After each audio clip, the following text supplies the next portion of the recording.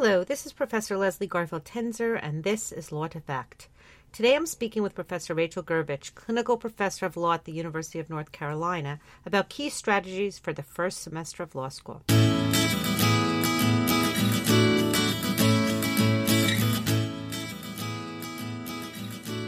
Rachel Gerbich teaches reasoning, research, writing, and advocacy.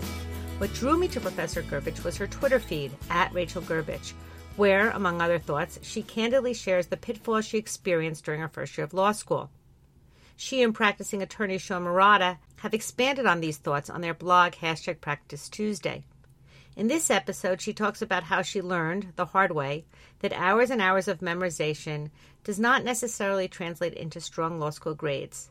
And more importantly, she discusses what she did to turn it all around. What drew me to you was reading about you on Twitter, and two things that kind of stood out was, one was that, you talked about making a relationship with a teacher who you had not done as well with, and that teacher kind of served as a mentor. And then I noticed during the bar, you were tweeting out that you would open office hours and kind of tweets of inspiration. And so I know that you have a lot of important points to share. I've read about them. But I guess first and foremost, I would love for you to kind of talk a little bit about the importance of making a relationship with a professor and how that can help with your career. Absolutely. So I'm really excited to be speaking with you today. So one thing that I found is I came into 1L year with a lot of baggage, and I thought, a lot of us experience imposter syndrome, and we're not really sure we deserve to be there. And so I had a lot of anxiety and discomfort, and felt that I constantly needed to be proving myself in law school, which was not really a productive state of affairs. And I thought that the way that one proved oneself in law school was by, grades, essentially. And so when my first semester grades came back, and there were a variety of reasons for this, sort of lower than I expected, lower than I'd ever achieved before, that was a really big disappointment. And I felt that, maybe it was right. Maybe I really didn't deserve to be there. One thing that for me, I found to be really informative as I went on through law school is that I actually went to the professor who gave me my lowest grade and had a conversation about why, but also really more important than that was actually learning that, in fact, she still respected me, and she would still support me, and she was still interested in mentoring me, and she continued to do so throughout my career. And that was an important lesson that I now try to remind students of when I teach them, which is that, regardless of what that final grade ends up being, it's really important to actually reach out to your professors and form personal relationships with them, not just because it's sort of reassuring and reminds you that, is sort of a self-confidence boost. But a lot of us here are teaching because we really want to interact with students and we want to have that role in their lives. And so, professors not only can help you learn and grow in terms of your skills and your legal analysis, but also can be really invaluable mentors as you move on and try to decide what you want to do in your career, and make some of those professional connections for you, serve as references, write strong letters of recommendation. So for a lot of reasons in terms of, both instrumental in that they will be helpful for your career, but also that I think it's, reassuring and really important to find that supportive mentoring relationship with a professor with whom you can be open and honest and get the support and reassurance that you need. But I'm thinking about you as a 1L, back to your psyche at the time that you made the decision that this was the right thing to do. Yeah, so one thing I had is that I had a background from undergrad where I had a few very strong relationships with professors that proved, invaluable to me. And so I realized, okay, if I can sort of get past this, I think the benefits would be strong. So I had that experience in my past where I'd had really fulfilling relationships with professors before. But honestly, in that sort of January moment where I think, January is in many ways the worst month for a lot of law students. Agreed. And there are a lot of reasons for that, but also, it was Cambridge and there was snow everywhere and it was really cold and there was no sun, and the grades came back and second semester was starting up and it was just sort of like, go. Mm-hmm. When I went to go see the professor, it was more out of frankly, at the time, I think it was probably more out of desperation. Like, what could I possibly have done differently? Because I spent every waking hour and hours that I probably should have been sleeping, studying, and ended up with the worst grade of my, higher education career. And so I was like, I don't know what else I have to give this. And so I figured that going to see the professor, and, maybe part of me, I don't know if maybe part of me was hoping that, like, she would change something.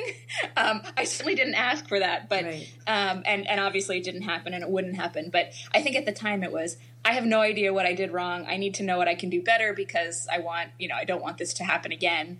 And so, so at the time it was not, I'm going to form this fulfilling, rewarding mentoring relationship. The other thing was that there was really for me, I had a class that I felt like I was really struggling in. And it was not that class. I thought I actually got, but so there ended up being, it was a different class. And so it ended up being, but the correlation between my actual grades and my sort of perceived knowledge of the material was not tight. And that was a new experience for me as well. And so I was like, well, I really thought I got all this stuff. So I have to understand what I did wrong, and because I'm missing something about this law school thing, and I have to figure out what it is. It's interesting that you say that, because another tweet you said was you could always read a book on substance, but that doesn't mean that you're going to learn the law, or something. I'm kind of paraphrasing what you said, and I talk to my students about what I call undergraduate head, meaning pure memorization is not going to yield the results that you desire, and it seems like that kind of was your experience. Oh, absolutely. I mean, I am blessed with a very good memory in terms of for just sheer brute force memorization. Mm-hmm. I will put in the hours and I can get stuff into my head and then just spit it out kind of unthinkingly. And so that was a skill that had gotten me through a lot of undergrad, quite successful. And I think I expected the same. And so I was going into real detail on every single case and trying to figure out, here's what this rule said. And, I would go into class and I would almost transcribe and I was a fast typer, so I would transcribe almost word for word what the professor was saying and sort of where the discussion went. But it turns out, I think what's required on law school exams is a different kind of skill and a different kind of synthesis, and then being able to actually use sort of the combined synthesis and what your synthesized rules and all of that on your analysis and organizing it in the appropriate fashion. And so for sure, that sort of, I can cram as much material as possible into my head and then just spit it out, was no longer working for me, and I needed to really readjust. And part of that was also, I would come in with these like 100-page outlines, and I was like, haha, my outline's longer than yours. And that did nobody any good. And I was proud of it, and it was really detailed, and I would stay up until 3 doing it for a lot of the semester. But ultimately, when it came time to the exam, it didn't do anyone any good to have like a big fat outline I didn't have time to use with a lot of unnecessary details. So really, I had to adjust the way that I approached studying, and realizing that sort of there was not a direct, again, correlation between sheer number of hours input and then the result. Which is the best advice for a 1L law student, is that it's not just about memorization. And the hours are important, don't get me wrong. You got to put in a lot of... So, it's interesting. I teach torts first semester, and I don't let my students use a laptop. And the reason I don't let them use a laptop first semester is because I worry that they will become kind of a stenographer and write down every word. And when you're writing down every word, you're not listening and you're not retraining your mind, which is really what I think law school is really about, kind of retraining your mind to think in a way of rule-based reasoning or something like, Yeah, and I think sort of the way that, whether that's via sort of an imposed laptop ban, I know some professors do that, or versus sort of self-policing, or, going back after the class that evening and sort of looking at what you've written down and actually extracting sort of the key rules. I think there are a variety of ways, to achieve that, that would work sort of for different students or different professors, or that would be appropriate. But absolutely, it's not just like, what I need to know is everything that everyone ever said in class. Right. Because that's, and I would end up having this frustration as a 1L, because I just wanted the answer. And these class discussions seem to me to be sort of so meandering, and right. There are no answers going, and why are we doing this? And I don't understand why we're learning things this way. And can't you just tell me an actual answer instead of responding to my question with another question? And I found that really frustrating, because I wanted to know the right answer. I wanted to know how to do it right. And so I think, again, just sort of shifting that mindset into not that I think that, I think some uses of the Socratic method really are more effective than others. And there are definitely like sometimes when you end up with the read my mind or, which is unhelpful, I find. But for the most part, I think, having students realize that really this is going to be a different mode of learning and it's going to require a different mode of sort of studying and reviewing than you're used to is a really important thing to sort of just accept right off the bat. Yeah, and I will say you turned it around because you graduated magna cum laude and did very well in law school. So. I did okay in the end, yeah. So that's good. So tell me a few more of your tips. So one thing, another thing I think is important besides the sort of, making sure that you understand it's a different mode of analysis that's required is trying to tune out the noise and tune out what other people are saying and doing and really understanding that whatever works for you might not be what works for your neighbor. And I find a lot of I overhear now that I'm in law school and when I was, or that I'm teaching in a law school and found the same thing when I was a student, that there's a lot of conversation about when people start outlining or how long their outlines are, how many hours they spent on this and how many hours they spent on that. And really, it's not all coming from a mean-spirited place. It's sort of often it really is about commiseration or, wanting sort of recognition. But I find that, that's going to be different for different people. I mean, people come into law school not only with their own sort of learning styles, but also with their own family obligations. Some come in already as parents. Some come in there taking care of, an ailing family member. And so the amount of time you have to devote to these things is different by each student. For each student. And it's never productive to sort of say, well, they're doing that. And so therefore that's what I must do. Really figuring out, on my blog, we posted something from a student the other day who realized that outlines, sort of the traditional outlines really weren't helpful for her. And what she needed to do was really reduce everything to sort of a series of flow charts and kind of decision trees to help her understand.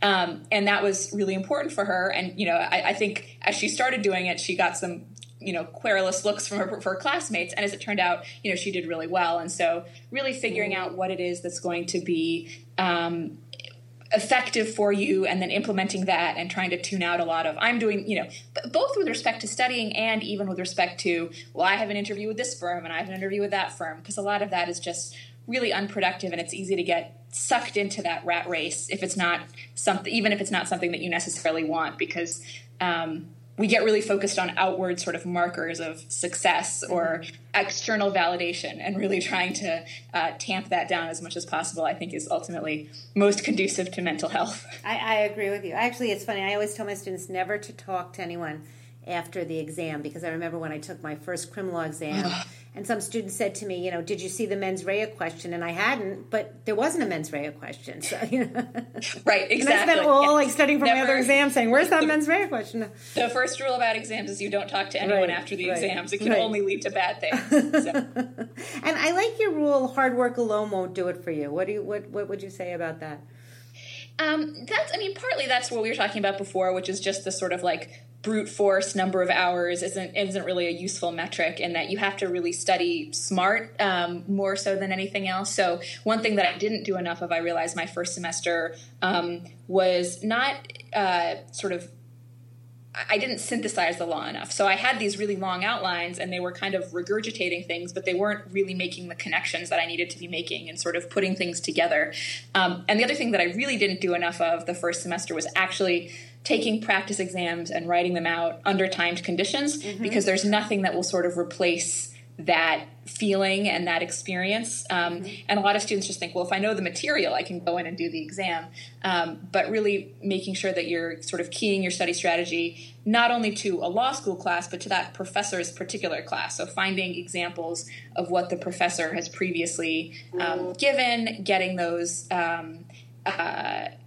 getting those exams, taking them under the appropriate conditions, and then many professors will actually sit down and go over the answer with you.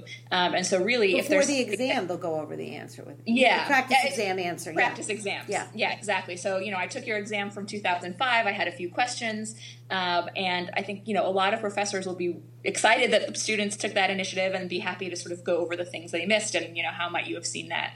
I know at UNC we do we have students we have all the 1L professors during the first semester give a practice exam and then offer different kinds of feedback on that exam. So I think, again, taking advantage of that opportunity is really huge if that's an opportunity that's available, or midterms or something like that. Yeah, because, I mean, traditionally you got one exam at the end of the semester, and that's pretty much still the rule at most schools.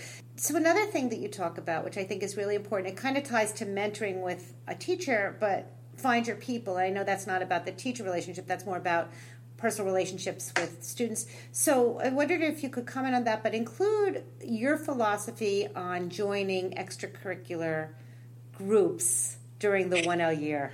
Yeah, so I think, in general, I think students should be a little bit careful about overcommitting in the 1L year. So that's the baseline caveat. I do find a lot of people that are really excited about pro bono, for example, ended up doing just so many pro bono hours and so many projects that it ends up sometimes even cutting into class time or cutting into study time. So you don't want to do something that's really going to, particularly the first semester, that's going to invade on that time. But beyond that, I think it's important to find people that you can, again, sort of commiserate and laugh with and really feel at home. So for me, my second semester, I joined the law school musical, which was not just any musical, but it was, we did it as like the Law Review, UE. So it was, we called it the Parody, and it made fun of professors and this law student experience and all of that. So part of it was, oh my gosh, I'm not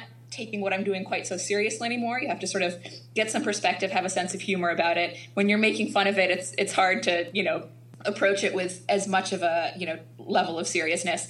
And also the people that were in it were kind of goofy, theater people that the kind of people I hung out with in high school, essentially. And we had a lot of shared interests, and we danced around the stage like idiots, and we sang, and it was really fun. And it was, that for me was a really important experience in, I've now found people that I feel like I have a lot of things in common with, and two of those women are now sort of my best friends on the whole world. And so finding people, and again, it doesn't have to be that, but finding people in some fashion that you really connect with and you really can get close to, because law school can be very isolating and it can wear you down, and having personal connections with, at least one or two, you don't have to have a wide circle of friends, but people that understand what you're going through in that moment, and also, can be close friends and supports when you need them is really key, I think. Yeah, no, I agree. We used to have we used to have a review at my school. We don't lately, and we were Hadley and the Baxendales. That's great. Which, when you go to law school, you'll get. So another thing that you talk about is that grades don't define you, and I think that's really important too to remember. But the problem is that when you get into law school because your grades were good in the first place. And so there's that expectation. So how do you counsel on that issue? And maybe comment about how one who is going to law school, a 1L or starting their 1L, can kind of accept that even before they get their grades. Yeah, the part of the problem is that part of what sets this up is just as you say, which is that, students who've gotten into law school have been very successful, right? Because the admissions process is so competitive that there's already such a huge screen that they're used to being at the top of their class, and they're used to, doing really well. Related phenomenon is, students who are used to being told they are fantastic writers in whatever their discipline is, right? So they write beautiful English papers, they write wonderful historical analyses, and they come, and as it turns out, now we're asking you to do something completely different. So I think there's two sort of related phenomena. One is, what we are asking you to do to get that grade is now different than what you're used to. And two, everyone around you, as you sit in a classroom, also got high grades. And there's this artificial, unpleasant reality of the forced curve where, that A grade, it's artificial because it's not really measuring it's not that it's artificial, but it's limited to only a certain number of people that can get that grade. And so it's this forced ranking and this forced sorting that, again, when you start with a bunch of really smart, really talented people, some people are gonna end up towards the bottom where they're not used to that. So I think, I talk to a lot of students in the spring that are disappointed, right, the beginning of the spring semester, that are disappointed in their grade, regardless, possibly my class, but possibly, a variety of other classes, and trying to remind them that, first of all, it's only one semester, so nothing is determined by the one semester, right? And that there are opportunities to learn and grow and sort of improve that, but more generally that that those grades are not representative of who they are. That has nothing to do with how intelligent they are, has nothing to do with how hard they worked, has nothing to do with how good of a lawyer they're ultimately going to make, and really trying to put them in perspective, which is, again, admittedly, really hard to accept, and it was hard for me to swallow when I was there, so I hear it. And the other problem is that a lot of the things that are, held up as the, brass rings of law school are so dependent on the grades, so... Yeah. Firm won't look at you if you're not in the top 10%, or why judge only hires from, X, people who have these grades, right? So it's really hard to keep that in perspective when a lot of the external factors are saying, but I need to have these grades in order to, in order to reach this goal. And so for those students, we often talk about what the goal is and then how they can work towards that, notwithstanding the grade. So you're really interested in this firm. Let's see if we can find some alumni of our school that are there, so you can have some informational interviews. Maybe you can aim for next summer, and then make personal connections so you can get past the initial screen based on how on that interaction. So there, it's hard for doors to truly close, but it's also hard for students to remember that. So trying to just reassure them as much as possible that this is the system and this is not you. To your point about hiring, you're right. It doesn't necessarily close the door. That's like a super valuable point, that there are ways you can work around anything. And also, yeah, you're right. I mean, grades, I'm not going to say they're arbitrary, because I don't think they're arbitrary. I don't think they're arbitrary, no. And I don't think you're saying they're arbitrary either. But the reality is that the curve does sometimes put people in places that they don't necessarily think they belonged, or, and I think this is really true, and you experienced this yourself in law school. Law school exams, to me, are in some ways a game, and you just have to figure out the rules. That's exactly right. The rules are different than the rules of undergrad. And so and that's what I say to my students when they don't like their, a lot of times I say, look, you just didn't figure out the rules first semester. You'll figure it out second semester if you didn't figure out first semester. So, so I think that too. But that's, and that goes back to your January point. That's when you get your grades and... Yeah, I mean, the weather is bad. You get the grades; they're probably lower than expected, and suddenly but at the same time, you're expected to, just get dropped right into the second semester, and people are looking for jobs, and there's a lot going on in January. So, well, for the record, I went to the University of Florida, and I hated my crim law exam grade anyway, so it was sunny and warm. Tell me a little bit about your blog, Practice Tuesday. Absolutely. So Practice Tuesday, the blog, actually spun out of weekly conversations that I run on Twitter with a practicing attorney, Sean Murata, who is at Hogan Lovells in D.C. So he's primarily an appellate attorney that works in D.C. And we met on Twitter, and now we're very good friends. Oh, you met on Twitter? That's so cool. Yeah. And he actually came down to do a panel at UNC last fall, which was the first time we met in person, and someone videoed our big hug in the hallway. So we started doing these weekly Twitter chats about an aspect either of law practice or legal writing or advice for law students that people could chime in on. So this week we happened to do, in keeping with the theme, advice for 1Ls. And so a bunch of professors and practicing attorneys and judges sort of chimed in and, had advice to offer under the hashtag Practice Tuesday. So as it turns out, Twitter is not the best medium for everything. Mm-hmm. And so we realized last summer that we wanted sort of a more extended treatment of some of those issues. And so we started this blog. And we've got posts that we've written, but we've also solicited a lot of guest posts from law professors at other schools or law students, or we're working on getting some judges to post as well. Again, just about various aspects of legal writing, legal practice, advice to law students, how to pick a firm, how to prepare, how to write an effective fact section in a brief. So a variety of different sort of practical tips, and hopefully it's useful. So it's just practicetuesday.com. Perfect. And it's interesting. I interviewed a student who I met on Twitter, she goes by Legally Complicated. Her name's Inessa Proctor.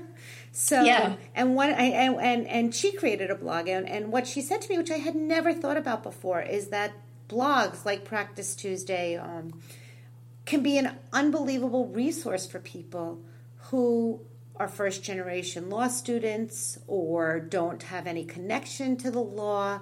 I mean, and students, people whose parents are lawyers too, it helps. But, when it kind of, you're going full circle for me in this discussion, which is when you're feeling disenfranchised or you're feeling alone, you can go to these blogs and read and explore issues that help you to get insights and also realize, like, other people struggle with these very same issues. Absolutely. Yeah. I mean, part of what I found a little bit isolating until I sort of started getting to know people, but students, I think, often find isolating is this feeling that, oh no, I'm the only one that feels like an imposter. I'm the only one that feels that I don't deserve to be here. I'm the only one that feels so beaten down or overwhelmed. And really, like, 3 out of 4 of your classmates at least probably are feeling the exact same thing at the exact same moment. And so, at least, one of the things that I try to do on the blog and also on Twitter is just to say, like, I think I'm doing okay these days, but I was feeling really bad when I was a first semester 1L. I don't have fond memories of my 1L experience, and you will be okay. You're not alone, and I think that's a really, aside from even the practical tips, I think that's a really important message that I try to offer sort of broadly as I can. And it comes through loud and clear. I mean, I loved your Twitter feed during the bar exam. I thought it was really helpful to all. Thank you. I really did. And PracticeTuesday.com is wonderful, and I'm going to totally recommend it to my students. Is there anything else you want to offer, any kind of other words of encouragement as we wrap up a little bit? I would just like to, I think, reiterate, 2 things. One is that, you don't have to wait to talk to your professors until after the grades come in. And in fact, that is counterproductive. So really, I know a lot of students are intimidated by going to office hours, or they don't feel like their question is important enough or insightful enough. And I think that's often self-defeating or a misconception. So really, the reason professors have office hours is that so you can go see them there. Otherwise, they'll just sit alone in their offices and, work on their articles or work on, class prep or something. So, really take advantage of that. Try to, if you have a concept to discuss, then that's great. If you have questions, they don't, there's no such thing as a dumb question. So try to, try to think about, hypothesize a few solutions or a few answers, but then, bring the question to the professor. Or even if it's more general than that and you just want to talk, introduce yourself and talk a little bit about sort of your goals. I think, don't be afraid to make that relationship, and it will benefit you a lot in the long run, both, and again, sort of for practical reasons and to really form those mentoring relationships. And the other thing is, just go in, if you can go into law school with the mindset that, at some point, and I know this is like a loaded word, but at some point in this endeavor, I will fail at whatever, whatever that means, right? My first writing assignment will not receive the feedback that I was expecting, or there will be a grade that's lower than what I thought, or I won't make law review. Or at some point, there will be sort of a disappointment, and just knowing that that's coming and understanding that, again, that experience or whatever it is does not define you, and sort of how you bounce back and learn from that and grow is really the learning opportunity is after that's happened, sort of what you do next. I think, law school is designed to be challenging, and in fact, there's a lot of cognitive science on we don't actually learn as well if we're not struggling. That's interesting. So one of my colleagues, Casey Bishop, has written a whole article on using failure in the classroom in sort of safe and supportive environments. But really understanding that at some point you'll be disappointed, and then moving on from there is really sort of the true test, or really the true learning moment. Wonderful, wonderful. All right, so we're starting a new segment, and the new segment is One Thing I Do Differently. So what's one thing you do differently your first semester of law school? I would study smarter, meaning I would not stay up until 3 a.m. making 100-page outlines. I would actually sleep instead, and then I would use some of that time to take more practice exams. Perfect. Great. right. Thank you so much. It's been really wonderful talking to you. I appreciate it. All right. Thank you. It's been a pleasure. Thank you. So that's my discussion with Professor Rachel Gerbich. Hope you enjoyed it. And thank you to www.bensound.com for the music. If you have a particular topic you'd like us to discuss, or a particular professor you'd like us to speak with, tweet us at LawToFact. Enjoy your day.